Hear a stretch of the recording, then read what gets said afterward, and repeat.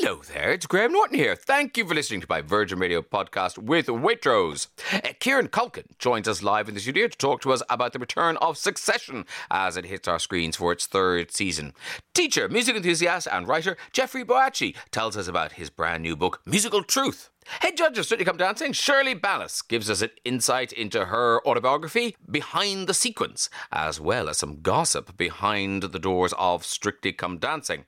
And Tracy-Ann Oberman tells us about the second season of Sandylands, as well as her amazing role in Ridley Road. But before all of that, here's Maria and Graham's guide. She approaches. She is nigh. I'm nigh. I am here. I am opposite you. How is you? Snorting and sneezing. That's how I am. No, I'm very good. Thank you very much, Graham Norton. It's the weekend. Woohoo! You look very capable today. You look like you could do something. Like, I don't know, put up wallpaper. Yes, I'm sort of dungaree type thing, isn't it? Overalls. Overalls?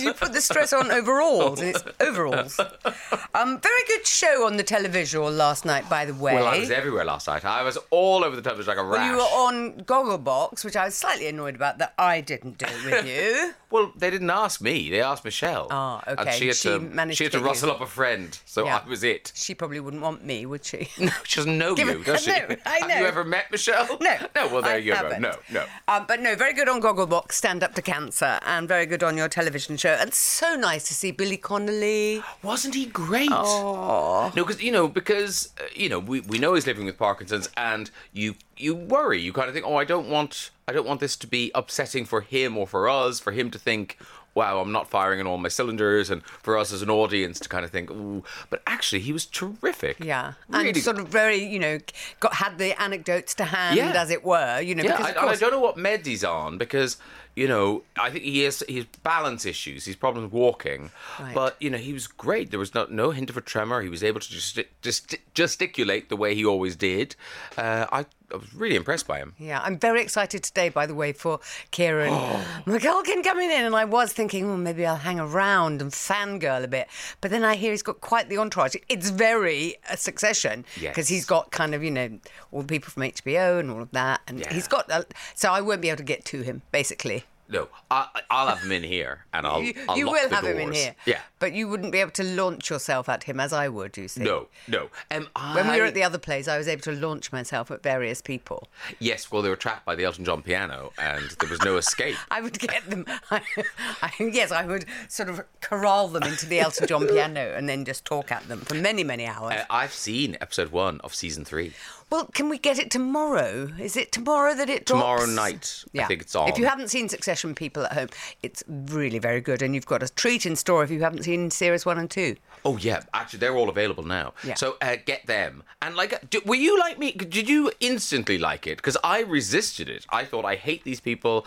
I'm not spending time with these people. I didn't find it on the platforms that I have, which are limited and few. But then I did, and then I just, binge-watched. I think I spent an entire evening watching the first series. Wow. Because, I was listening to people on Front Row talk about it, saying, they're just such horrible people, and where's the joy? And you think, that's the whole point, surely, that they've got so much of everything, and it's utterly joyless. And so it's thrilling to see, for those of us who do maintain a small amount of joy, Graham. Yes, and also it's very, very funny, and the plotting is amazing. The plotting is brilliant. Yeah. The last it's episode... Jesse Armstrong who wrote Peep Show, among many, many other things, and lots of British writers, Georgia Pritchett, the girl who wrote Enron, what's her name, Lucy Prebble. Yep. And Jane Austen. Yeah, and Jane Austen. So very excellent writing, just thrilling writing. And I think they write it very much in the American way, where people just add and add and add, and then the actors the end of the last episode of season 2 is one of the best bits of telly I've ever seen. I think you're absolutely right, and he is amazing. And although you do think he's quite intense in real life, he's quite a method. This isn't Kieran, by the way. This is the man whose name we don't know. Something Strong. Somebody will tell us. Jeffrey Strong. Is it Jeffrey Strong? Not Jeffrey Strong. Billy Strong. Yes, that's Bob it. Strong. Someone's finding it for us. But he is very, very method. And but I think Kieran McCulkin is my my absolute favourite. Oh, you haven't got Dan Levy coming on your televisual show, have you? No, but he is in the country. He is in the country. Why isn't he on your show from Schitt's Creek? I think we didn't have room. Because we can't just shove him on the sofa anymore. We've got to have the spaces between the chairs. Can I just tell you what I think is a brilliant piece of television? You may have seen it or not, and then I'll shut up. Okay. It's called Scenes from a Marriage, and it's the remake of the Bergman 73 classic with Jessica Chastain. No, don't watch it if your relationship is in trouble, people. This is a good test, but it's really good and so brilliantly acted. Okay. Yeah? You haven't seen it? No. It's passed you by. Jeremy Strong, by the way, I've just been told. Thanks, yeah. Producer Mick. What did you call him, Jeffrey? Jeffrey, I was quite close. Yeah. But no cigar. Yeah. He wouldn't thank you for calling him Jeffrey. And Kenneth Culkin will be joining us later. Maria, sort yourself out, get some letters together, and we'll have Graham's Guide. Virgin Radio. Do you have a letter? I do. Why don't you read it aloud? Oh, that's a novel idea, Graham. But I'll do it anyway. Dear Graham and Maria, my friend, who I have known for about 10 years, brackets, she used to work with my mum, close brackets, is starting to really annoy me, despite being my carer throughout COVID. We do things like go for walks, go to the cinema, attend concerts and do shopping. But she doesn't pay for herself. We were due to see a concert together in December, but she told me the other day that something has come up on that day and now she can't go, even though I have paid for her ticket. She also asked me the other week if I would like to go on holiday with her, but this whole not paying a single penny for things has really put me off. What should I do? And that is from Sammy in Bedfordshire. Now, Sammy in Bedfordshire, I'm a little confused by your letter because I think the lines have got blurred here. Is she a carer or is she a friend? You say carer throughout COVID, which would indicate that there is some level of care that you need and that she used to work with your mum, maybe as your mum's carer, we're not sure. So because the lines are blurred here and you don't know if she's your friend or your carer, as a carer, of course, she's going to be paid to do these things with you. As a friend, perhaps not. So I would just say, Sammy in Bedfordshire, it's not a big deal for you to bring up. You just need to clarify a few things, or it may be a little late for that. I mean, it sounds much more like carer, and so then I think you are expected to pay, not necessarily for a holiday, but you just need to outline what your expectations are, Sammy in Bedfordshire, so that you can let go of this resentment, because it sounds to me as though if you do continue to resent, it's all going to go horribly wrong, and then you won't have a friend or a carer. What do you think, Graham? Well, I think it's difficult because I think it sounds like Sammy is quite isolated. It sounds like Sammy and this person are very much together.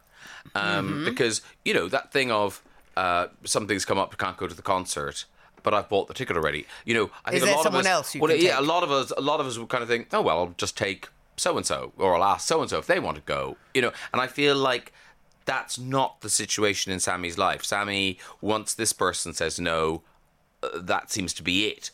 So it is very complicated, Sammy. I think what you need to do is you need to talk to this person, the friend who you've known for 10 years.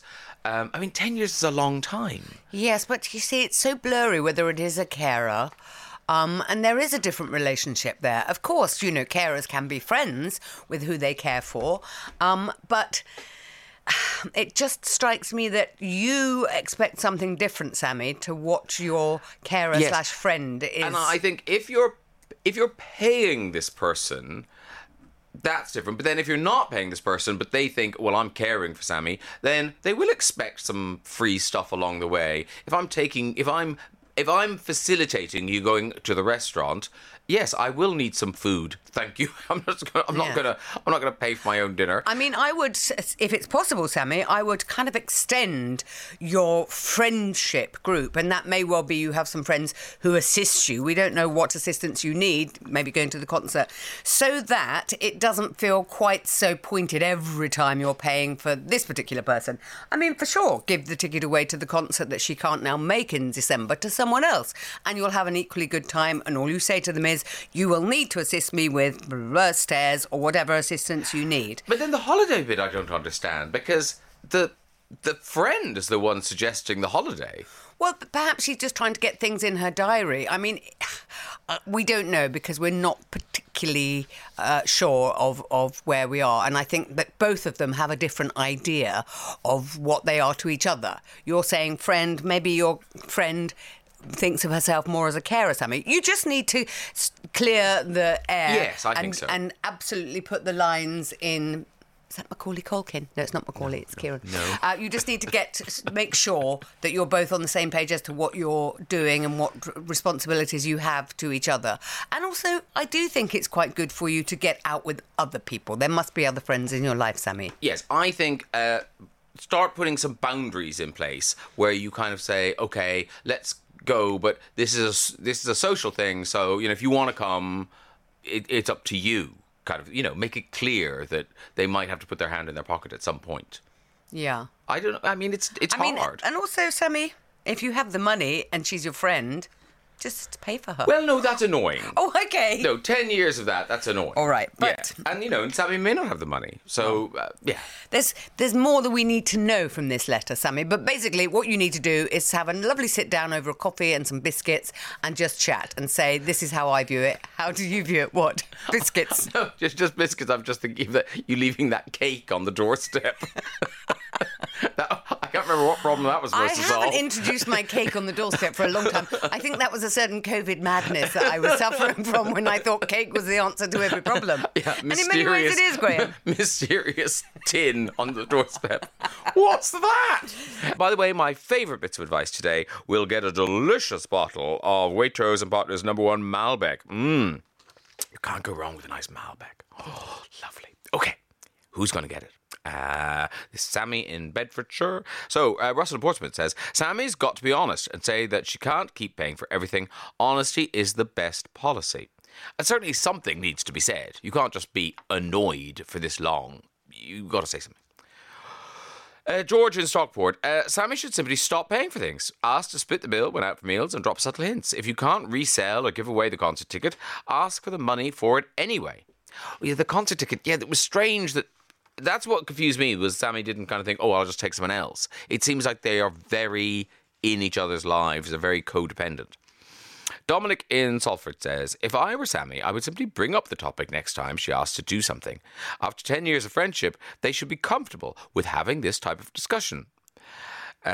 Dear Sammy, friend, carer, whatever, the logical, reasonable thing, if you're arranging a holiday, is to make it clear that costs and expenses will be split. If, as a friend, she objects to this, then she isn't a friend, but a user. And if she then tries to guilt-trip you, that is a sure sign that she's a user. So don't get irritated. Get real. That's from Bunty and Cheadle. Of course it is. Some tough love from Bunty and Cheadle. Rebecca says, Maria is right that Sammy needs to establish the boundaries and relationships with the carer/friend. It might be an awkward conversation, but sounds like things are getting awkward anyway. Also, carers can often get free/reduced tickets at events if they're supporting a disabled person. Rebecca, you are wise, and I believe you are now the proud possessor of a delicious bottle of Waitrose #1 Malbec. Yay, you. Graham's Guide. Dear, this is a difficult one. Dear Graham and Maria, I am in a right predicament! ! Me and my husband have put an offer in on a new home.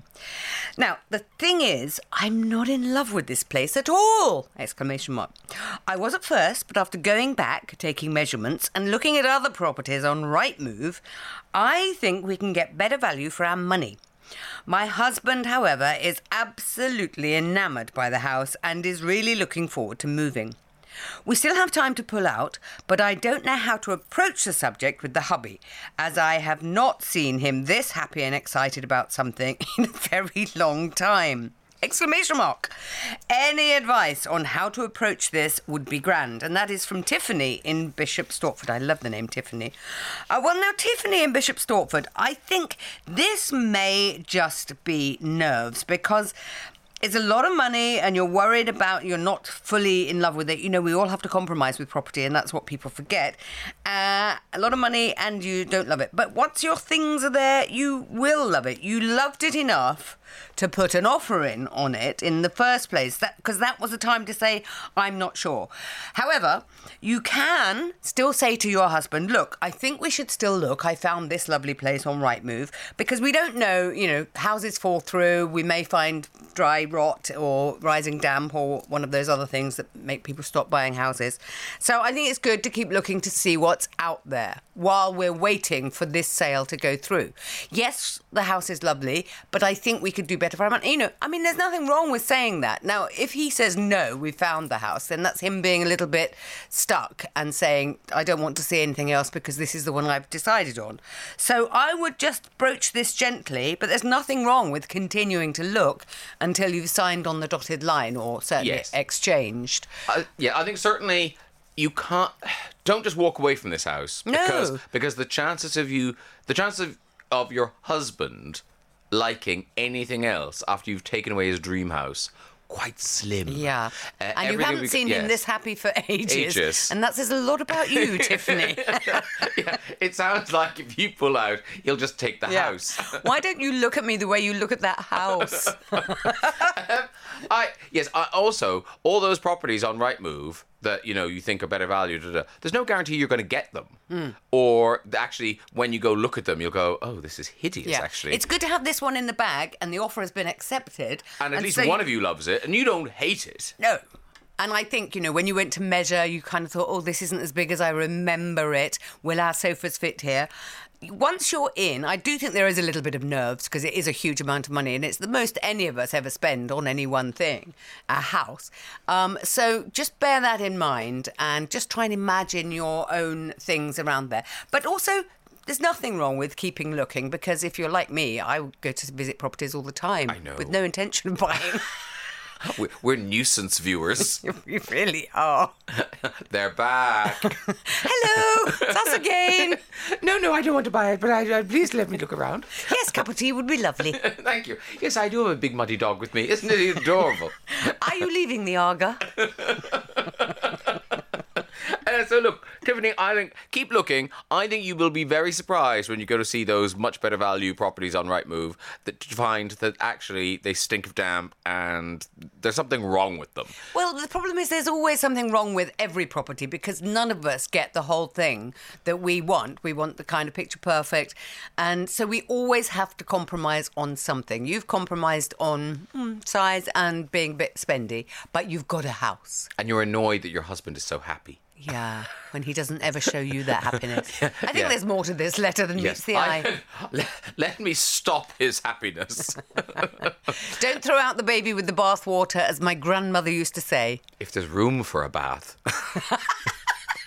The shower. The shower water. The cloakroom sink water with the baby. What should she do? Right, Gareth in Clapham. Oh, Tiffany, I've been there and done that. Hold on to the one with the offer. Graham is right. Just because those ones on Rightmove are there doesn't mean you'll get them. And the thing is, if you walk away from this and then, I mean, your husband will never forgive you if you end up in some, you know, it just... Lisa's in Cambridge. Tiffany, move into the new house. A home is what you make it, and once your own belongings are in there, you can put your own stamp on it and enjoy making some happy memories there. It's not unusual for one person to be more reluctant when faced with a big life move. Go with it. And in the end, you know, it's not going to be hell. You're not moving into a coal bunker or anything. It's a perfectly nice house. I mean, it can't be horrible. If your husband loves it, and you love him, and he loves you, it can't be horrible. So, yeah, you're just having cold feet, I'd say. Serena is in Bushy. Not helping, Serena. I still dislike the house I had doubts about buying with my husband 4 years ago. But we are happy, and that's the main thing. Yay! Bitter and texting the radio about it, but happy. Dear Tiffany, too much choice is the killer of joy. Right, put that in a t-shirt. Wow. Too much choice is the killer of joy. To support your husband as you don't hate this new house. If you find in a year or so you don't like it, you can always move again. Compromise. Give yourself a chance to fall back in love with this new home. Well done, Stephen Wisbech. Nuala is in Surrey. Go and see the property again with your husband and see how you both feel to cement this decision. Good luck. I'm going to give the bottle of Waitrose No. 1 Malbec to Lisa in Cambridge. That's who's getting that, I tell you. The Graham Norton Radio Show Podcast. Virgin Radio. Kieran Culkin joins us now. Succession Season 3 will be available on demand on Monday on Sky and also on Now TV. Kieran Culkin, welcome to Virgin Radio. Hello, thank you. So Season 3, I mean, being part of Succession, because it's one of those shows that people don't like. I mean, they love it. They kind of suck the bones of it. So what's the gap? Is it 2 years since we last saw you? I believe, yeah, almost exactly. Wow. Kind of nuts. And how much of that is pandemic and how much of that is just like they need to write it? Yeah, a year, I think. I don't really know. I think, yeah, we were postponed about a year. Okay. And the end of Season 2, I was saying on the wireless earlier, that end of Season 2 is one of the best bits of telly I've ever seen. I mean, it's just amazing. So, at that point, do you have any clue, when they kind of go, cut, end of that scene, do you have any clue what's happening after that? Does anyone know? No, absolutely not. I get so excited when the script comes in. Just like a nerd. I'm like, oh, what's going to happen? And it picks off right where we left off. Even though we shot it about a year or so later, yeah. Yeah, and I mean, I was luckily, I'm so jealous of myself. They sent me through some preview. Yeah. So, by the way, how many episodes are there? 9 this year. Oh, curses. They sent me 7, which is cruel, I feel. I got sent 7 too. I have not seen. I just last night watched the second one. So okay. That's as far as I'm caught up. Yeah. And I've kind of forgot what we shot, so I'm not really caught up. And also, you're not in it all, so there must be lots of stuff you're seeing for the first time. So much stuff, and there's a lot of things that are written last minute. Like, there are things that are written the morning that you shoot. There are changes happening all the time, so I also don't pay attention to what's, happening with Kendall or whatever. So when I watch the episode, I have no idea what that scene is going to be. Because I think viewers like to think there's some sort of great big brain, that there's a huge story arc happening over years. That is not true. No. You hear the little conspiracy theories. There's like people that I've met. I've had people call me into meetings that I'm thinking are professional, like I'm going to have a job or something, but really they want me to come in the office because they want to just let out their theory that like all the siblings were in on that press conference or something. Like there's some big plan ahead, which is not really how the show works. Because you get nervous for the writers because they really write themselves into corners where, that dramatically, that's brilliant bit of television, but now you've got to keep going. Yeah, what happens now? Now figure your way out of that corner. Yeah, I don't know how the hell they do it. I'm petrified doing the show, if I'm honest, because I don't even know where the hell it's going. Yes, and I asked to not know too, because I really don't. I think there's an idea of like the end. I think there's an idea of an end game, but I don't know if they really know how they're going to get there. So is there one more season, or what's the story? I know that there's at least one more. Ooh, yeah. I'm hearing 2 more. I would like 2 plus more, please. Yeah, you're a father now. Yeah, seven seasons, There's please. mouths to feed. Yeah, I would like to provide for my children. Yeah. Thank you very much. And in terms of the show, I was watching it. Is there a budget? I mean, it just seems like whatever you want to do, you can do. Helicopters, planes, shutting down cities. It's incredible what they do. Yeah, and the locations we get to go to, like even this season with like COVID and the lockdown, it was pretty tight. It was a lot of in studio, and I think the goal was to get us to Tuscany, which they did. Which I'm sure cost them a pretty penny. Well, because in the last season, when you went to Scotland, I was watching it. I wonder where in America is going to pretend to be Scotland. No. Yeah. And also, I thought, they'll just fly a couple of people to stand in front of a building. No, you all went to Scotland. Yep. Yeah. Which, Scotland mustn't have known what hit it. Like, sort of a huge HBO production coming to town. Yeah, we like to ruin cities. To get there and just ruin it. Yeah. And What is it? Because I was something struck me when I watched it initially. I found it kind of resistible. I kind of thought, I don't like these people. I don't want to spend time with these people. And then I came back to it, and I don't know whether the world had changed or I'd changed. Right. Now, cannot get enough. What do you must have, you must talk about this. What is the appeal of these very unappealing people? I'll tell you, I have no idea. And I'm a fan of the show. Like, I'm actually a big fan of the show. And when it comes to that thing, like, what is it that makes me watch? I really don't know. And it's sort of it's a weird thing to say, and I probably shouldn't say it, and they probably don't want me to say it. But when I watch the show from the beginning, the first few episodes, I'm kind of like, yeah, like. I get it. It's quality. It's well shot. It's very well written. I'm very good in it. Yeah, I'm fantastic.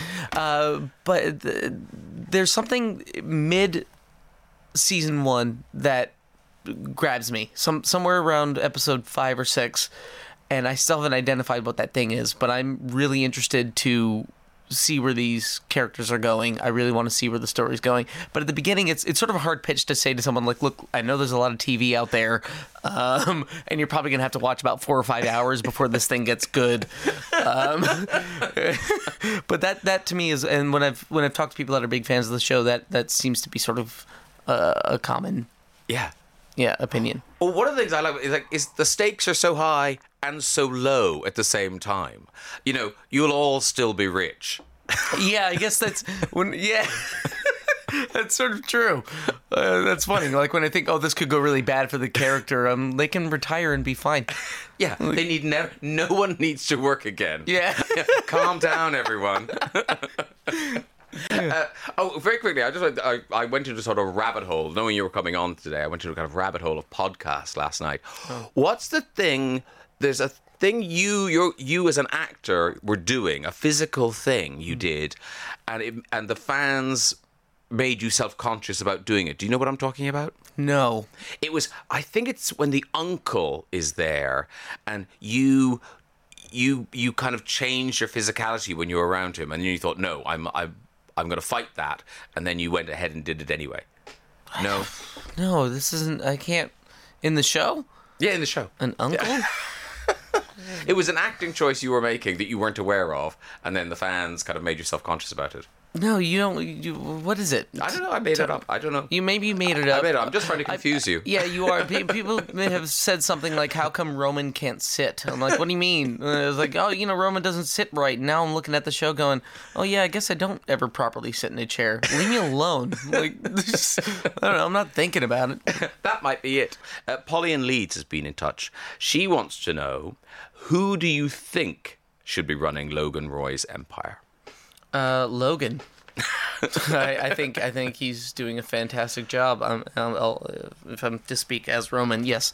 If it has to be passed down to someone, I'm gonna go with Roman. Okay. I think he can handle it. The weird thing is, I think a lot of people think you're the youngest, but you're not. Not. Yeah, Shiv. Yeah. I stopped correcting people. Because Shiv seems much more mature than your character. Yeah, thanks. Yeah, that people think that of Snook and myself too. Yes, but also your character, that arc that you've been on, because in the beginning it seemed so unlikely that your character would care, that you'd want to be involved, and yet now, by the start of season 3. You are really invested in this thing. Yeah, I guess I would sort of chalk that up to Roman not thinking that things will change at the beginning. I think like he never really considered that his dad might actually one day die or retire. So I think at the start of the show he might almost die. I think that sort of shows that, okay, this might actually be happening soon. Time to step up. And to Roman, I think it's a little bit more of a competition with like a sibling rivalry. Like he's trying to actually just beat his siblings. Yeah. To get there. Yeah. Instead of like, step up and take the spot he's earned. It's like, I want to beat you. I want to win. Jason and Carlisle talking about how funny and witty the show is. He loves it. Do you guys ever ad-lib lines at all, or is it like super scripted? It's very scripted. It's written, but we're encouraged to like improvise and play around, but to me the improvisation is more to like the cameras roll at the end of a scene, and for me it's a little bit more about it helps me inform what the characters are how they interact, like what's happening in between scenes, but occasionally something sort of slips in, but it's written. It's not like we get to like make up what's happening in the story or anything like that. Yeah, but sometimes they let Roman like rip, like you abuse extras and things. Yeah, that one's fun. When they go like, oh, Roman gets mad and yells at someone, then that means I get to like yell at a background actor who is contractually not allowed to say anything back to me. It's really unfair. I have like a character that's written for me, and I get to shout at someone who just cannot come back at me. What a fun job. Was it written for you, or did you kind of audition for this? How did it happen? I was actually sent the script to read for the character Greg, Cousin Greg, and I just didn't feel right for it. So I should have, otherwise, in any other case, would have just closed the script and said, not for me, I'm not going to play Greg. But I really like the writing enough to just go, I want to see how it ends. I wasn't even trying to read to like see if there was another part for me. I was just like, I just want to see how it ends. And then I thought, I can maybe audition for this part. And I asked, like, can I audition for Roman? And the response I got back was, we're not reading Romans yet. And I just said, screw that. I'm putting myself on tape. I picked out 3 scenes, put myself on tape, and sent it in. My understanding is they didn't even like audition Romans. So wow. Just sent it in. I was pretty aggressive about it. I just really Kieran wanted wants, it. Kieran gets. That's amazing. And I mean, because you're right. You wouldn't. I mean, now it seems crazy that they ever considered you for Greg. Yeah, I couldn't even put myself on tape for that. I couldn't even try. I think they were like, "Could you just audition anyway?" No, I couldn't even try. Not right for that. Yeah. Nick Braun. He's great. So good. I mean, you sort of think somehow he'll end up running the whole thing. That surely. Yeah, my mom thinks that. That's my mom's theory. She goes, that guy's going to take over. I'm like, I maybe. Yeah. Well, it's a bit like, is it Chance the Gardener, who becomes it's a bit like that, where he just hangs around knowing nothing, and yeah. It's conceivable. Yeah. We mustn't talk about it, because then they'll hear us saying this, and then they'll think, well, now we can't do that, because people think... See, yeah, it's a lot more like that, instead of what, this big conspiracy theory. There's a big end game. Maybe there is. Maybe we should ask Jesse. Maybe he has an idea. Maybe he knows. Maybe. Phil wants to know, do you think you'd ever go back to the stage? Because you have done stage work. Is there a play you kind of have an eye on? Not a specific play, but actually my... big goal for me is to get back out here and do a play on the West End. My wife is from London, and I keep trying to convince her that we can move here and live here, but she doesn't want to do that. Because she has. She's already lived here. She's like she moved to New York. Like. Yeah. And I'm trying to get back here, and she's trying to get to California. It's a big debate, but I'm trying. If I can do something on the West End again. That would make me very happy. And we can live here for a small... Yeah, a little bit. Yeah, maybe that's either my way of convincing her, like, see, we can live here, or we did it for a little bit and then we get to go home. And when it comes to Succession, I mean, is it your life? Can you do other things, or does it take up so much time you can't? It does take up a great bit of time. Like, this past season took about 8-9 months of the year, and then right when it ended, we had our second kid, so I'm on what I call paternity leave for like a few months, and then I think there's a small window to work if I want to, but I don't really feel the pressure to do that, because I know there's season 4 coming up, and it's great work. So you've got a very nice job. Thank you very much. Yeah. Thank you very much, Jerry. Listen, it's been lovely talking to you. Thank you very much for coming into the building. London, you want to live here? There it is. Yeah, I'm looking out the window right now. Drizzly London. Sunny London. Yeah, there it is. Yeah, you head out there. You enjoy that. That's what you wanted. That's what we're giving you. Season 3 of Succession will be available on demand on Monday on Sky and on Now TV. Kieran Culkin, thank you so much for coming in to see us. Thank you. The Graham Norton Radio Show with Waitrose. You can taste when it's Waitrose. Virgin Radio. It is time for my second guest of the day. Jeffery Boakye has written a book called Musical Truth, and he joins us now. Hello. Hello. So good to be here. I know, in the actual building, in the actual flesh. I got such a shock when you walked in. I thought you were going to be on the line. I could call in if you want and just do it down the phone. Could you go outside and phone me? Exactly. Thank you very much. Yeah. No, I wondered why they were cleaning up a storm, and I thought, they're doing a wonderful job. I mean, yeah. How many lurgies did Kieran Culkin have? But no, apparently it's all for you. I've cleaned my hands, so I'm lurgy free. Good. This book, it's a musical history of modern Black Britain in 28 songs. It's such a clever idea. Thank you. One, how did you come up with the idea? Two, why that period of time? Yeah. Three, how did you pick the songs? All right, lovely. Go. 3 questions. All right, go. One, I wanted to do a book about Black British history. I'm a teacher, so I kind of wanted to speak to generations younger than me. And I figured that a straight history book would be okay, but music is something that is just a huge part of my life. And I realised that it's sort of, when you track music, it's the soundtrack to your life, but it sort of comments on what's happening around you at the same time. Therefore, it's a history book. It's a playlist that tells you about what's happening politically and so on. So that was the idea for the conceit, question 1. Question 2 was how did I go to that window? Yeah. Now, obviously, Black people have been in this country for as long as there have been like coins with rich people's faces on them, you know. But there's something important about the post-war and that arrival of the Windrush generation and then the West Africans in the 70s. And that's kind of my window too. So I wanted to sort of give a context to now in the kind of immediate context of the 20th century. You know, what does it mean to be Black and British now? So I had to start roughly post-war. Yeah. So that's that. 28 songs. That was almost an impossible thing. Like, how does anyone limit it to 28 songs? I just tried to tell the right stories, Graham. That was the thing. I guess it was easier. Was it easier when you were back in the 40s? Because, you know... I'm not that old. No, but that's what I mean. So you're thinking, well, let's find out what was being played then. Yeah. Whereas once you come up into the 90s and the noughties, then you're thinking, oh, too many. Yeah. I think that's right. The earlier stuff, it was more of a kind of, let me just research what happened and find some tracks that speak to that moment. But as you get into my own biography, then I really had to start filtering, you know, my own playlist. And it is a book for anyone, but what age could you start reading it?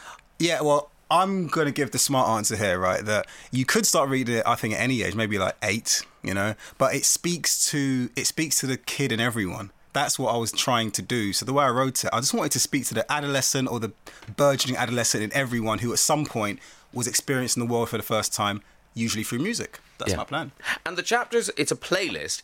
Does the playlist exist somewhere? Can we go and... It does. There's a www somewhere in the book, like musical truth playlist dot something. I've probably completely garbled that, but it definitely exists. And there's a Spotify thing somewhere too. Yeah. Because I was dipping in, and you know, you see songs you love, and you think, I love so that. like I went to Buffalo Stance. Okay.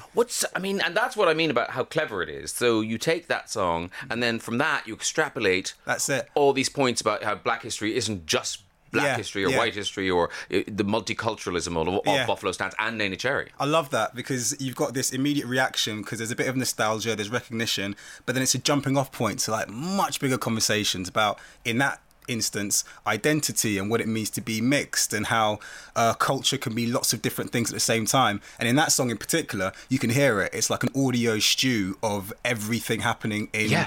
you know, punk, hip-hop, electronic, dance, and it's all thrown in. And that gives us something to think about in terms of what does it mean to be Black and British and mixed and so on at that point. Yeah, and things like I never knew. So I mean, I never knew, and I'm old. So for a young person, it would blow their mind. That idea of was it 2,000 brown babies at the end of the war? Yeah. 2,000 brown. They were conceived, you know, a lot of Black American GIs came over to the UK, had a great time mixing and mingling. Lots of brown babies, as they were called, I'm doing the air quotes here, people, were conceived and born. But then the Black GIs had to go back to America, and legally they weren't actually allowed to like marry these white British women. So the babies was that the American law? Yeah. It was a real situation of racism in America. Obviously, racism all over the world, but it had an absolute impact upon people's lived experiences, and that was one of the real tragedies because these so-called brown babies, they were kind of abandoned, and a lot of them ended up in homes, and they were the victims of racism, discrimination, and just kind of being lost. Now, we should mention your special. You have a special. I do. I have a special on Virgin Radio UK coming up. Thank you very much. We are one. We are one. We are one family. There are no yes. accidents in this in this story. So that's this Sunday, next Sunday. Exactly, the following Sunday. At 10 o'clock. And how many of the 28 songs do we get to hear? I go through a selection of, I think, top of my head, I think it's about 8 or so, but I might be wrong. Yeah, so we go on a bit of the journey. And you tell the stories around those songs. I tell the stories around the songs and talk about the songs themselves and give a bit of a history lesson you can dance to. Yeah. And, I mean, are you touring this book? Are you going to schools with it and things like that? Yeah, all that's happening. Kind of doing a lot of stuff online, but a lot of the festivals and getting into schools and so on, that's all happening. So we're going to go on for another big push now, obviously in Black History Month, but this is something which you want to kind of keep the conversation moving with. I feel like there must be so many applications of this idea. Yeah. That you could take lots of bits of social history and then do it with songs. Absolutely. I mean, to me, it feels like a no-brainer as someone that just loved music their whole life. You can take something you want to talk about or explore and just think about what soundtracks it. So you could do it with almost anything, Graham. Let your mind wander. I know, well, really. Amy in Liverpool is asking, okay, 28 songs, is there one you would pick? One out of the 28? Yeah. That is a huge question. Yeah. Possibly Buffalo Stance by Nana Cherry. Is that just because I mentioned it? It's not just because you mentioned it and it's right at the front of my brain right now. It's just because I love the eclecticism of it in a good way, because what it shows, what it proves is that British identity is really eclectic and multifaceted and quite edgy in the sense that maybe traditionalists would rather it isn't. And that song feels to me like a real sense of modern Britain. It's got so much going on. It's so vibrant and it's so mixed in a way that I think that Britain is. Yeah. And was that it was Trevor Horn, wasn't it? Yeah. Wow. So we're playing it next week. Yeah, next week. Yeah. Okay. No, because I was in the book and I'm thinking, because I think, we must play that. Bit of Soul to Soul. There's loads of it. Yeah. The whole thing, 28 songs, a lot to fit in there. Yeah, we won't play them all. We won't play them all. And your special musical treat next Sunday at 10 o'clock. Let's talk about Eddie Grant. Yeah. And his story and his place. Exactly. Huge recording artist, loads of hits. But what's important about Eddie Grant's song Electric Avenue is that, first of all, I didn't realise how close it was to home for me, because I grew up in Brixton. So I would go to Electric Avenue shopping with my mum, and I didn't realise it was the same place he was talking about in his song. That's so funny, because I remember going to Brixton, and I went, oh, it's a real street. Yeah, exactly. I just thought it was a cool name for a song. Precisely. So when I realised that as a kid, I thought, all right. But I didn't even think about the political stuff until years later, because it's 1981. I'm 1982, so it predates me by a whole year.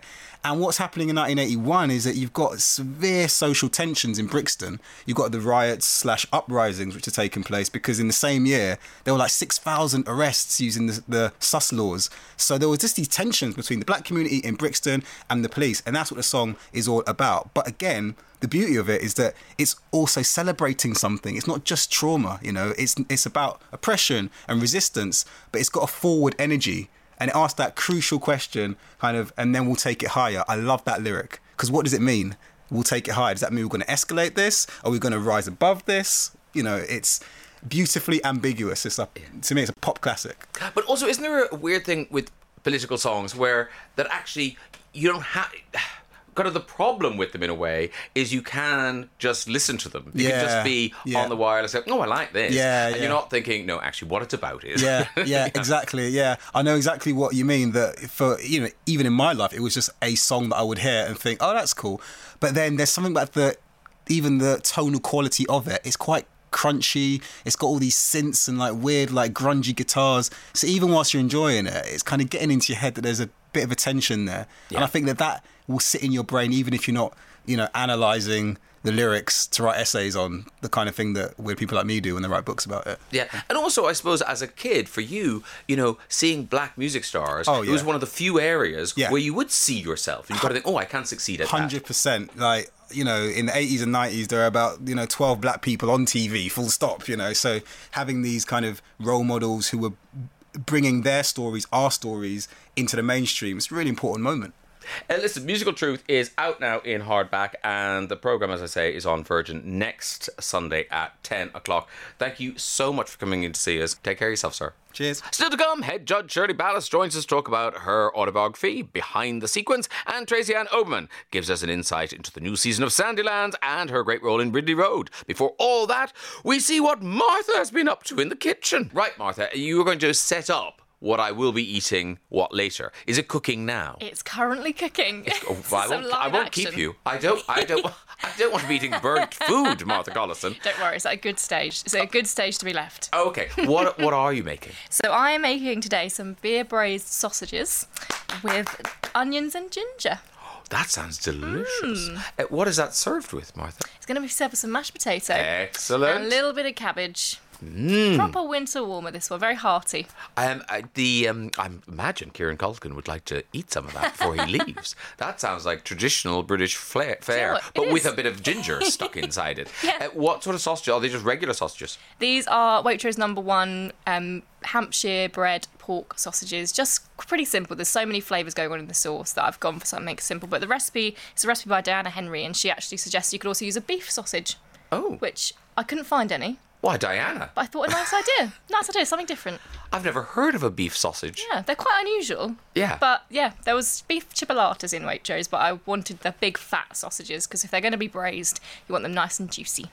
I thank you for that, Martha Godson. When you say it's in their cooking way, how long does it take? So the recipe, like kind of end to end, is about an hour, and the braising situation will be about half an hour. So they've just gone in, and then when I bring them out on my trolley in half an hour or so, you can have a little taste. But there is one interesting ingredient in the sauce, and I won't tell you what it is because I'll see if you can taste it. It's a baked good that goes into the sauce. Is it a sweet thing? It is a sweet thing. I'll give you a clue. It's a type of biscuit. Oh. I know. Oh, I wasn't going with biscuit. I was going to go like marmalade or jam or something. Yeah, no, it's an actual baked item. A baked item? There's a biscuit in this? There's a biscuit in this. Would you believe it? I really wouldn't. What, do you crumble it up? Or does You do. So I'll talk you through the recipe. Okay, go. So first of all, you get yourself a pan, a bit of butter and a bit of oil in there as well. Brown off your sausages because the sausage is going to be braised, but you don't want them just to be kind of boiled in their own skins. You want them to be a bit browned and caramelised. They come out the pan, your onions go in and cook in the juices for about 10 minutes. And then you go in with your beer. So you want a dark beer, so something nice and kind of with deep flavour. And then in goes 3 ginger nut biscuits. Oh. Crumbled in. It's actually very clever. So Diana Henry's written this recipe and she is the master of flavour. But it's very clever because it gives you that gingery flavour without having to go to all the effort of peeling the ginger. And it also thickens up the sauce and adds a little bit of sweetness. Yeah, honestly, now that you say it, of course. So there's no actual ginger in here? No, just ginger nuts. That is genius. It's really clever because otherwise you'd be adding flour, sugar, ginger, probably a few other things. But actually, just one little biscuit, crumble it, and you can have one with a cup of tea whilst you're making it as well. Delicious. And served with mash and cabbage. I mean, this is a crowd pleaser. It really is. And then the last thing that goes in is your stock. Then you let it simmer for 20 minutes. It thickens up into this deliciously thick gravy. Serve over some mash and that's your dinner.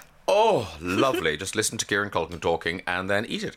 If you'd like that recipe, you just go to the Instagram account at Virgin Radio UK and you tap away till it brings you somewhere and you'll find the recipe. That is delicious, Martha. I will see you tomorrow morning. Sweet or savoury tomorrow? It is another savoury tomorrow. Looking forward. Thank you very much, Martha Collison. The Graham Norton Radio Show with Waitrose. You can taste when it's Waitrose. Virgin Radio. Hey. A lot of reaction. I was saying to you while Adele was, connecting emotionally with the lyric, to ginger nut biscuits yesterday in the sausage sauce. Yeah, braised sausage. Yeah. I know. People loved it, I think. Yeah. Well, it's a really clever thing because you don't have to mess up your kitchen, grating ginger, getting flour, sorting out sugar. It's all in a biscuit. Yeah. It's a clever tip from Diana Henry. Really clever. All right. What have we got today? So today we've got something savoury, vegetarian. This is a spiced carrot and goat's cheese jalousie tart with a herb salad. Jalousie tart, you say? I know. Quite unusual. I must admit, I made a jalousie tart when I was doing home economics at school, and I've not heard of one or made one since. And then today it popped up and I thought, oh, it's back. So it looks like It looks like a giant sort of catering sausage roll. Yeah, it's like, so apparently jalousie is called a jalousie tart because it's a type of blind, which I didn't know because I'm not very well versed in the world of curtains and blinds. I could see that being a Venetian. Is that like a Venetian blind? I mean, I think so. So basically, when you're making it, the top has got all these slits in it, so that it's quite good because it means the filling gets a little bit brown. It's not just kind of all tucked in. So it's little slits. It looks a bit like a strudel, I think. Yeah. But yeah, apparently when you pull that across the top and it looks like a ladder, it looks like a Venetian blind, which is why they call it the, jalousie blind tart. You'll be juicy when you see my tart. It looks. This looks hard to make. It's not too hard, and the trick is, and I think it's the thing that most chefs are secretly slightly ashamed of, but also no one does it the other way, is that it's a shop-bought puff pastry. Nobody makes that, do they? Because nobody makes it. I mean, you can make it, but it takes hours, and actually, most of the time, it's better from the shop anyway. Yeah. Yeah, and also, no one's going to, if you give this to guests, no one's going to go, oh, shop You bought. didn't make the puff pastry. Shop bought puff pastry. I mean, the only place I expect it is on the Great British Bake Off, but apart from that, then you just want to buy it. It takes, the way they make it mechanically with all the layers of butter is so clever, and doing that, you just can't get the same results by hand. So buy the puff pastry, and then the rest of it is quite straightforward, and you get a lovely kind of, this is a proper centerpiece thing. If you're having a roast for your kind of meat-eating guests and you want something good to go alongside for your vegetarian friends, I think this is a really good option. The meat eaters will be jalousie when they see it. Okay. Right, I'm going to eat this and then find out how to make it. Do you know what? It's one of those things, I could taste neither carrots nor goat's cheese in that, but it's delicious. Intriguing. What would you describe it as? It reminds me of something. Maybe a spiced carrot and goat's cheese jalousie. The filling reminded me, but it's full of flavour. And the little herb salad is really zingy and fresh and kind of cuts through the kind of the more solid, kind of satisfying. Yeah, buttery. It's quite it's a hearty vegetarian tart. It's not one of those light summery tarts that just disappears. Yeah, It's this is a winter's evening, glass of red wine. No one's going home hungry. Yeah. Sure. Okay. What do we do? What do we do? So you want to start off with your carrots. So these carrots, they're Sweet Kingdom carrots, and you want to grate them. So you don't actually need to peel. These carrots have particularly fine skin, and actually most carrots, they don't necessarily need peeling. Just give them a good scrub in the sink so that they're not dirty. All right. And then grate them, and you get that little bit of extra flavour from around where the skin is. So you want to grate those all up, and they go into a frying pan with some shallots and a little bit of ginger, a bit of garlic, and the coriander stalks. We're using the coriander leaves in our herb salad, but the stalks go in at the beginning, and they're really aromatic. Add lots of flavour. So you fry those all up for about 10 minutes until nice and soft, and then some za'atar herb seasoning, which is where I think a lot of the flavour comes from, because that's got things like oregano and sesame and sumac in there, which really adds a lot of flavour. So 2 teaspoons of that goes in. Have I forgotten anything? Walnuts. So walnuts for a bit of texture. And then that gets left to cool down. Then you preheat your oven, take out your puff pastry, slice it in half so that one can be kind of put over the top of the other with the special little pattern. Oh, yes. That you make with your knife. It's a bit like making one of those pop-up cards, if you ever did that, like at school, like Christmas cards. You're with so pop-out crafty, bits. Martha Collison. No, I never did that. Or there are little snowflakes in the window where you're cutting the bits out. Oh, okay, yes. Okay. Yeah. It's like that. It's like that. Okay. Yeah. So it's like that, yeah. So then you spread your soft goat cheese in the bottom, pile the carrot on the top, pastry, bit of egg wash, and in the oven. Oh, isn't that funny? I would assumed the goat cheese must be in the filling, because I didn't really taste the goat cheese. So the goat cheese is a whole layer underneath. Yeah, it's spread on the bottom, but it's one of those it's that soft, spreadable kind rather than the big crumbly lumps. Well, I actually think the lumps would work nicely as well, actually, to crumble on. Yeah, but the recipe's in this week's Waitrose weekend. If anyone fancies having a look. Okay, and how long do you put it in the oven for? How long? So it's 20 minutes. It's actually quite quick. Oh, that is, because it looks like a lot more work went into it than that. Yeah, so 20 minutes in the oven, and then whilst it's cooking, you can make this little herb salad, which is just leaves of coriander and parsley, bit of pomegranate molasses, orange juice, olive oil, and a bit of garlic, and it makes a lovely tangy, like punchy salad. It looks very innocent, but actually it's got a really strong flavour. Yeah, it really zings and cuts through. It's delicious. If you fancy having a go at making the spiced carrot and goat's cheese jalousie with a herb salad, as Martha said, it's in the Waitrose Weekend magazine, but also if you go to our Instagram account at Virgin Radio UK and just stab away at things, eventually something will lead you to that recipe, the promised land. I'll see you next weekend. Have a great great week. Oh, are you back next weekend? I will be back. Okay. You can tell us all about your exciting trip. Oh, yeah. sure Don't spoil it. Don't tell us now. Okay. We'll find out next week. Ooh, the adventures. All right, have a lovely week. We'll talk to you then. The Graham Norton Radio Show with Waitrose. You can taste when it's Waitrose. Virgin Radio. She's here, ladies and gentlemen, Shirley Ballas. I feel we should have the Strictly theme tune, but we're not that organised. It's a bit late to think of it now. How are you? I'm very well. How are you? I'm very well. See, I imagine on a Sunday morning, Shirley Ballas propped up on several big pillows, chewing chocolates in a flouncy bed jacket. But no, here you are, out, work. Well, got up this morning, had the hair in pin curls, left 45 minutes to get ready, and I'm here, fresh as a daisy, as you said. Well, fresher than my guest yesterday. Now, how's Strictly going this year? The standard seems super high. Well, to be honest, I think this is probably about the most difficult show to judge ever, because right from week 1, the level was high. I mean, we've just finished week 4, and it's really, really is difficult. I don't know who's going to go home, and they're all good. They all bring something unique to the table. Yeah. Like some of the bad ones on another year would be kind of middling. They'd be okay. Yeah, week 6 and 7. Yeah. But that's not the case this time. Where somebody might lack in a little rhythm, they make up in personality. So it's across the board this time, and it could go any way depending on what dance you get each week. So just because you think somebody is safe, they're not safe. Yeah, well, it is interesting. I mean, even, Johannes and John, who have been, riding high, just, amazing. People weren't so mad about them last night. Yeah, it was a different kind of performance. American Smooth is a little bit in closed hold. It's a little bit in open hold, but there was a lot of content. So I rather enjoyed it, but I think, again, anybody can go in that bottom 2, particularly if people aren't voting. And afterwards, did the judges talk? Like that weird thing with, Gordon Ramsay's daughter, is it Tilly? Tilly, and the new professional she's with. So there was it was like Craig saw something else. Did you talk about it afterwards? And did you understand what he was talking about? It will be addressed on the results show, let's put it that way. Tune in. I thought she did an amazing Paso Doble. She had a great shift of weight. It was powerful. She was focused. I mean, week 4, total beginner. Obviously takes great direction as a good student. Had all the elements of Paso Doble from a basic point of view. Thought she did remarkably well. And is it AJ? She's got another new professional. I can't remember his name now. Is it Nick? No. He's a dark-haired guy. Dark-haired guy's English.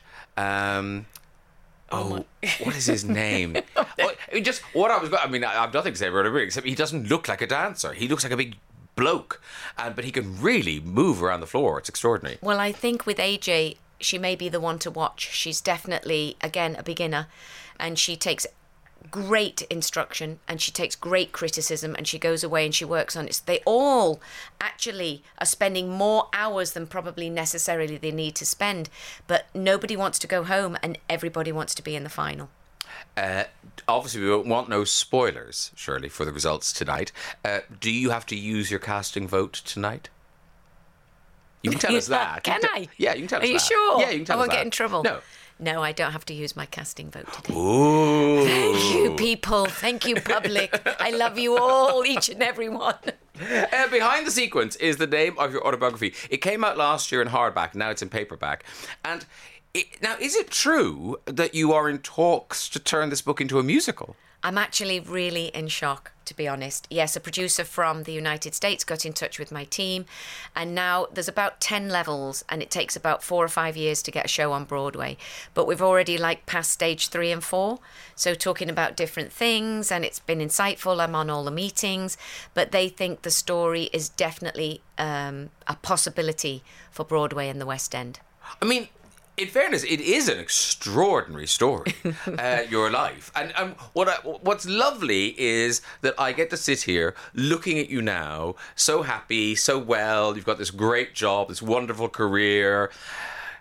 That didn't need to be the end of this book. I mean, the beginning, there are so many bits in the beginning where you just, your heart's in your mouth and you think, oh no. Because... yeah.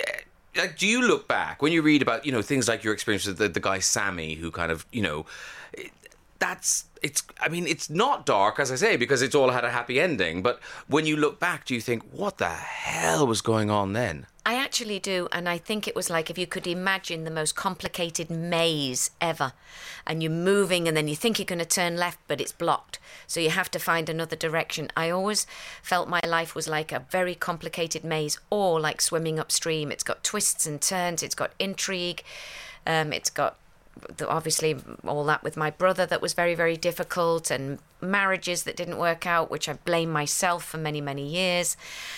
Yes, a very complicated, interesting read, I feel, and inspiring. I hope people can be inspired by it. Well, I think what particularly for women, I think what's really interesting is that so much of your life was kind of defined by men. Men kind of told you what to do. But here you are, you're now the star. You're now, it's not also appearing, it's starring Shirley Ballas.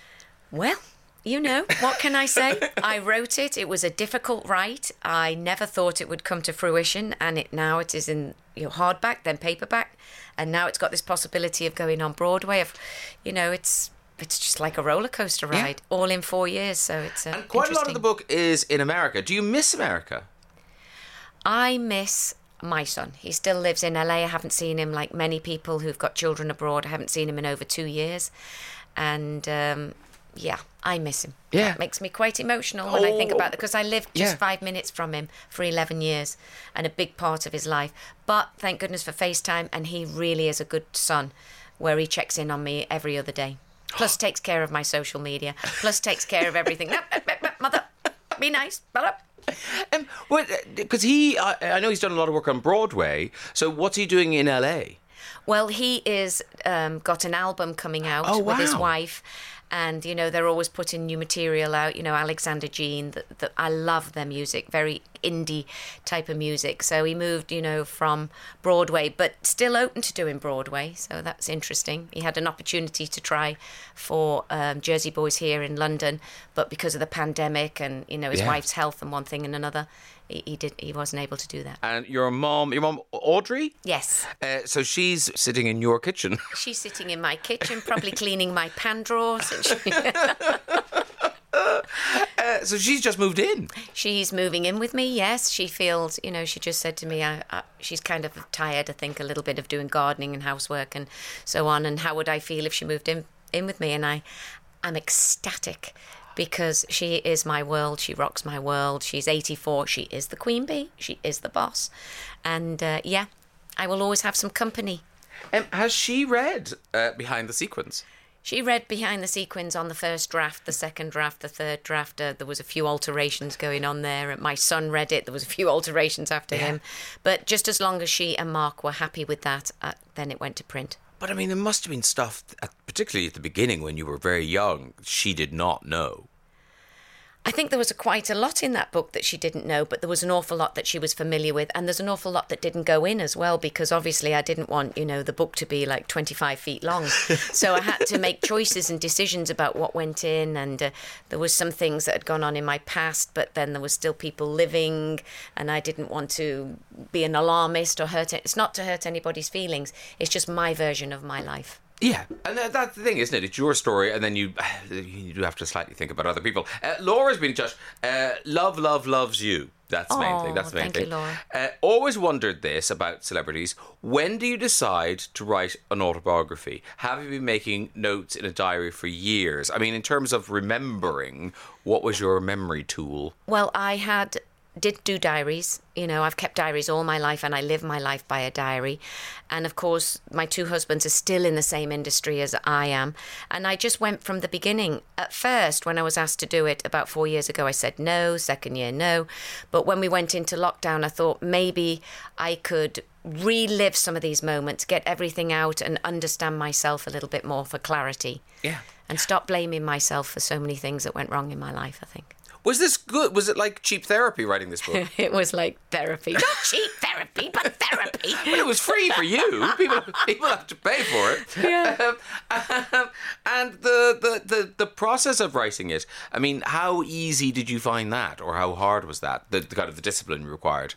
Discipline, I'm good at discipline, but I would say it was one of the hardest things I ever did in my entire life. And as for my poor boyfriend who was locking down with me, Danny, he had to deal with all the tears and then, encouraging me to get it off my chest and get it out. It's not easy to write about your life. Well, it wasn't easy to write about mine. Painful. Yeah. But there was up moments, down moments, and the biggest thing I was always told, you'll be nothing but a wallflower, you'll never amount to anything. And then, obviously, life changes. So don't give up. Anybody who you're told you can't do it, you won't do it, you're not good enough, you're this, you're too heavy, you're that, you're the other, all the things I was told, everything's a possibility. And also weird to have a boyfriend and then, suddenly in one fell swoop, he knows everything about your past. Yeah, it was a little difficult. But, he stuck with me and he loves me. It didn't frighten him off. Yeah. It did. He's a keeper. If you read this and he's still with you, he's a keeper. He is definitely a keeper. And, hopefully one day we'll be together. And it might be marriage number 3, you never know. Woo! Woo! And tell me this. So you hung up your shoes in, was it 96? 96. 96 you stopped. And so if Strictly hadn't come along, what would you be doing now? Would you be managing dancers, coaching, that kind of thing? I would. That's exactly what I'd be doing. Travelling the world, lecturing, which I still do, by the way. So I run like 2 jobs because you never Available know. for bookings now. ShirleyBallas.com. You never know if this job will last, how long it will last. I think it's got a few years in it yet. Well, I appreciate that. I love you to bits. But yes, so I teach. I go in the studio. I put everything around. My schedule is full. That's why lockdown was so lovely in a way at the beginning, because you were made to take a rest, and I've never done that. But yes, that's what I do, and I keep everything running. And by the name, it's Kai. Oh, Kai, but yes. Yes, darling. Well, now, here's the thing. Simon in St. Albans was asking, do you have a favourite? But I'm not going to ask you that. But you must have couples who you have... I know you're very professional, but you must have couples that you're rooting for, that you must mark a little more kindly. Absolutely not. So in my own industry, like when I have to judge a competition, you have to do it without fear and favour. And in our industry, you're training a lot of the couples that you teach. So there you go. Yeah. You stand out there with a pen, and if you train a lot of them, you really have to be as fair as you possibly can. And my friend, Karen Hilton, hi Karen if she's listening, MBE, we used to say, you have to go to bed at night and you have to sleep. So it's on your conscience. So I can honestly say I do mark what is in front of me. And it's not always about technique. It can be about entertaining. Like on week 3, I chose, on movie week, to forgive the little mistakes because they had a lot going on. But now from week 4 and 5, it gets tougher. Yeah. And everybody's got to pull their weight. You cannot be making mistakes and things. So. And that is the thing about that industry. People talk, about Anton going on the panel, but that's always the way. Dancers always judge other dancers. That's correct. Is it right? I'm not sure. Have they tried different solutions? Yes. But if you take out everybody who teaches everybody, we'd end up with nobody judging. Or you'd have general public judging. Now, that might be a good thing. Well... Could be the butcher, the baker and the candlestick maker. You never know. That pesky vote. That pesky vote. That final. That must drive you crazy. No, I want to crown the winner.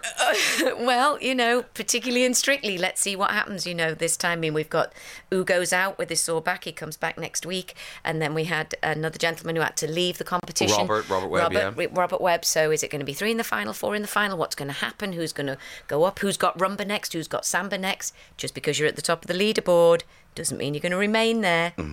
More twists and turns than there are in Shirley Ballas' autobiography, Behind the Sequence, which is out in paperback now.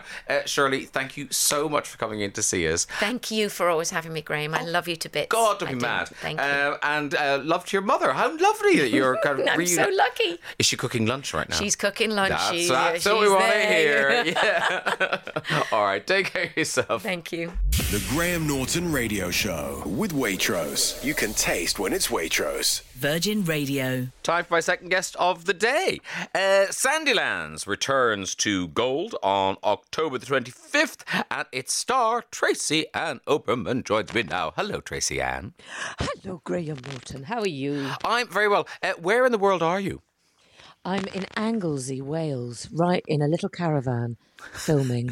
It's very wet, it's very beautiful, and there's a lot of sheep, and genuinely I mean that. Yeah. When you say Anglesey, you make it almost sexy, Tracy-Ann Oberman. Anglesey. It's pouring with rain. This isn't just any old Anglesey. This is wet Anglesey. So, Sandylands. Sandylands.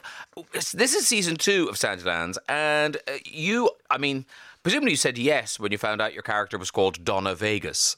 Oh my gosh! I said yes when I knew it was opposite Sanjeev Bhaskar, who's one of my dear friends, and playing his wife. But yes, Donna Vegas, a cruise ship third-rate Jane McDonald, sold it to me immediately. Graham.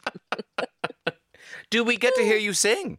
Oh God, and then some. Yes, I sing loads. I sing the whole way through it. Oh, fabulous! It's been the whole thing has been amazing. Western Supermare, set on that beach, David Williams, Sanjeev Bhaskar, amongst others, Craig Parkinson, and singing in a big wig. And Simon Bird, Sophie Thompson. I mean, the cast is extraordinary. Extraordinary. They're very lucky to have those wonderful people. And did Western Supermare enjoy having you all in it? Yes, I think they did. As much as we enjoyed having ourselves in Western Supermare. I loved it. Have you been there? Do you know, years ago, I was there with my parents and we stayed in a bed and breakfast. And in the morning, the landlady was kind of, giving us our limp bits of bacon. And she went, "It's a dying town." It's perked up. It's become the sort of Hollywood of the West. There's loads of things filming. I loved it. It had a real old school kind of glamour and charm.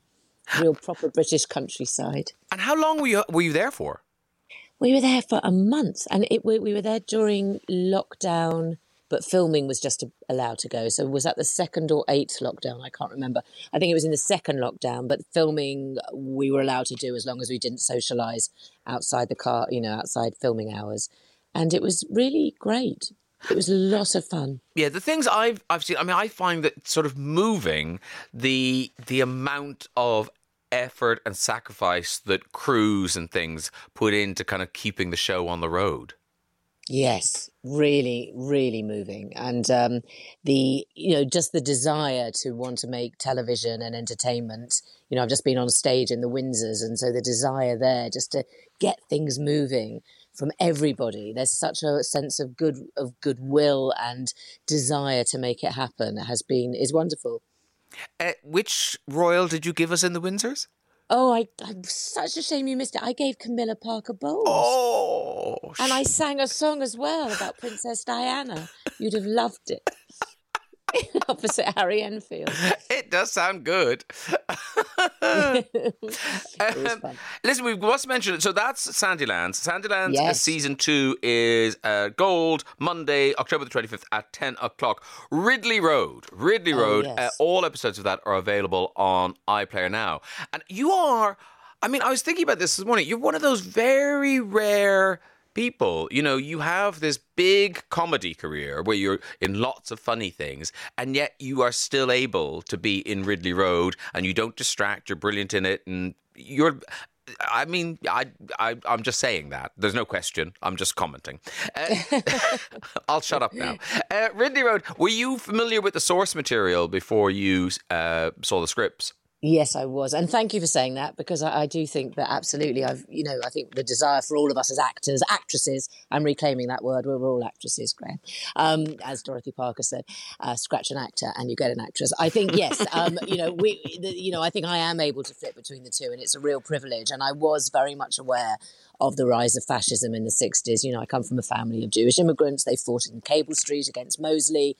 They fought in the 43 group against the rise of fascism. And this country does have a flirtation with fascism and racism and othering when times are tough. And I think we can see it on the rise again. This is a fun thing to discuss on a Sunday morning, but I think it's important. Yes, I agree with you. And I think, hats off to the BBC for doing, for investing in a big, it's 4 parts, isn't it? Big 4-parter. Yes, a big 4-parter.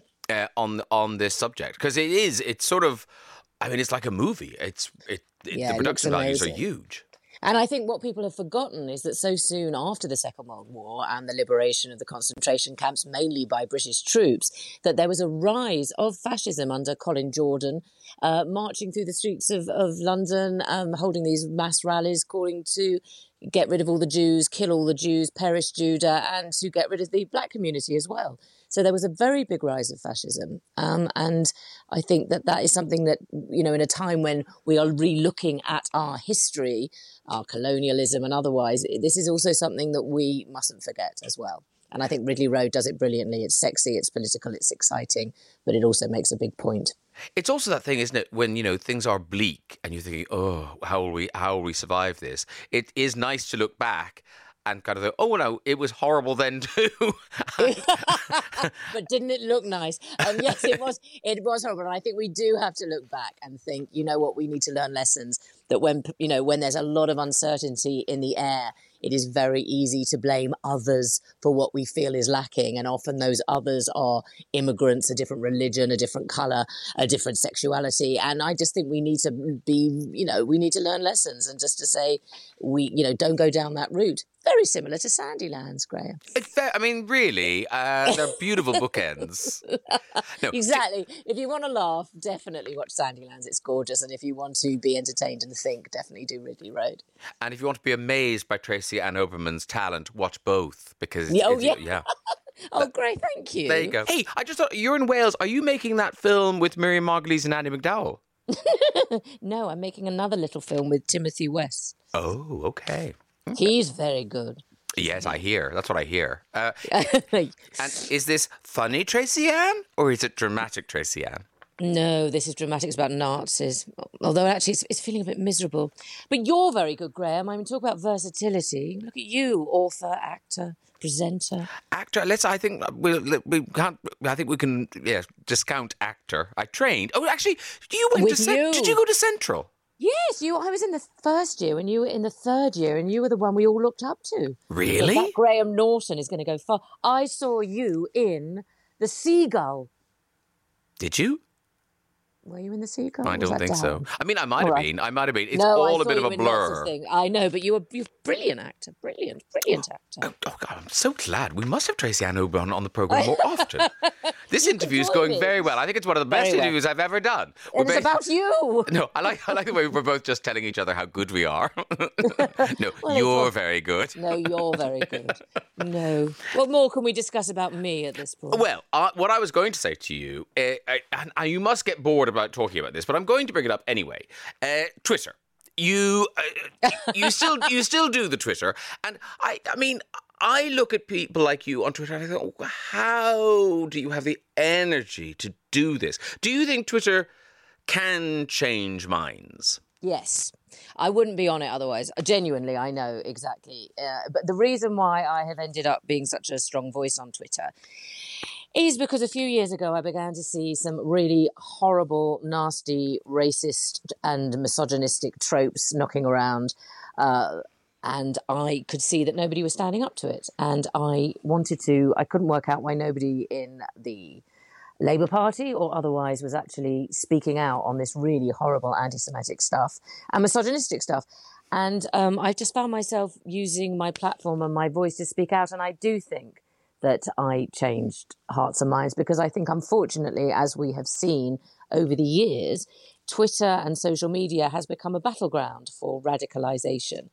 And as it's there, and if you have an opinion, I think it's important to use your platform, if you feel strongly enough, to sort of puncture echo chambers and to give an alternative view. But there must be days when you just feel like you're carrying a tonload of wet towels up a hill. I mean, it just... I do know what they say, Graham. Activists, that's the other thing. I suppose I see myself as an accidental activist these days. And they say activists are born, not made. It was something I didn't feel I had a choice. You know, I come from a family of Holocaust survivors and I've stood up to so much over the years. And I just felt that I needed to speak out. And so, yes, the wet towels are repulsive and it does sometimes feel like Atlas. But it's become I have a platform to challenge and to speak my mind, and people do listen, and I feel it's important.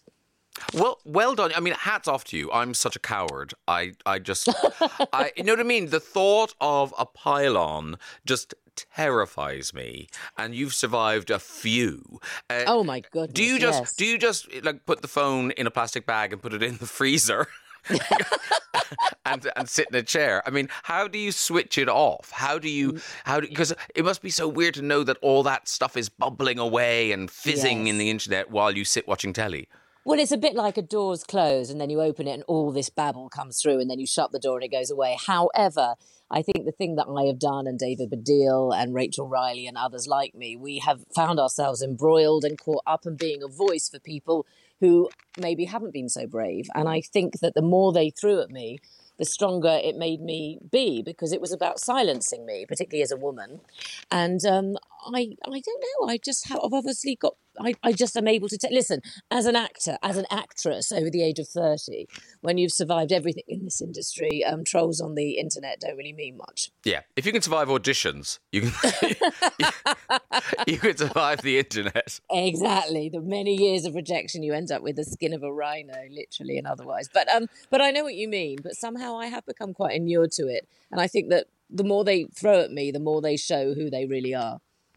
Well done, you, Tracy Oberman. If you want to see Tracy Oberman being funny, Sandylands starts on Monday, October the 25th at 10 o'clock on Gold. If you want to see Tracy-Ann Oberman being dramatic, Ridley Road, all episodes available on iPlayer now. We leave you in your caravan. Oh, don't leave me, Graham. I feel like I'm in a hostage crisis and you're the outside world. It's so sweet. Don't leave me, Graham. Yeah. Stay on the line. Help is on its way. Help us. Call the embassy. Yeah, we're trying to pinpoint the signal. Yeah. Anglesey. Loads of love. All right, darling. Thank you so much for taking the time out to talk to us. Bye. Bye.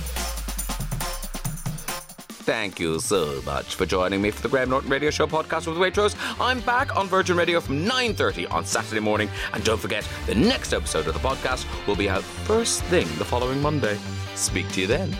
The Graham Norton Radio Show with Waitrose. You can taste when it's Waitrose. Virgin Radio.